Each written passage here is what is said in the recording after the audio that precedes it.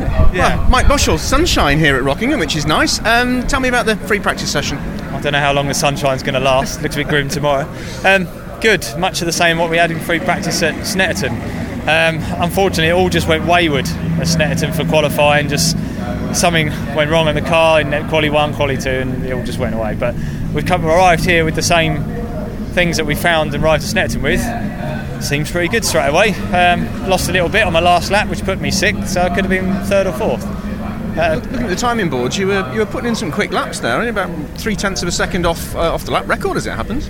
Yeah, it's really positive. I'm trying not to get too far ahead of myself because I've been in this situation so often. But what I've arrived here this weekend, because I'm actually engineering my own car as well now.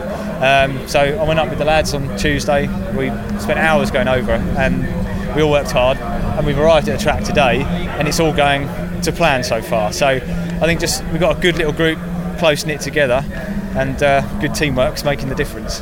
The championship leaders and some of the others at the top of the board as well, carrying heavy ballast this weekend. Good opportunity for you?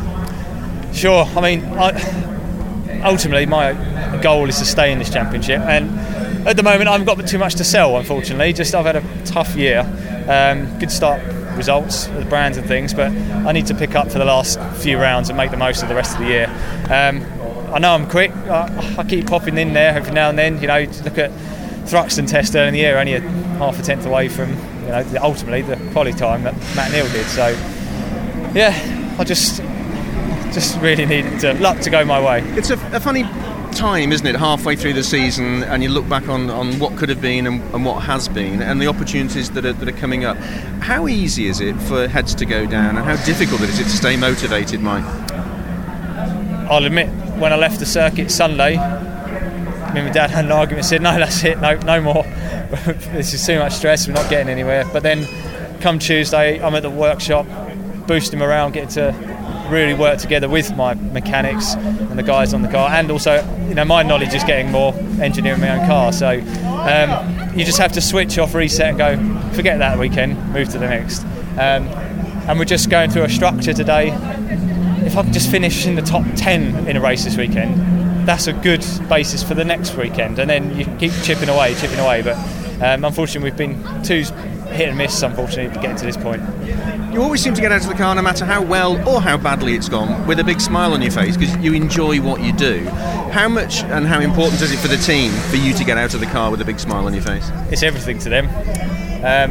My tyre guy, he confided in my dad. He said at Snetterton, seeing me get out of the car after such a good free practice was, that made it worthwhile for him when we have the bad. But also, it's something that you learn.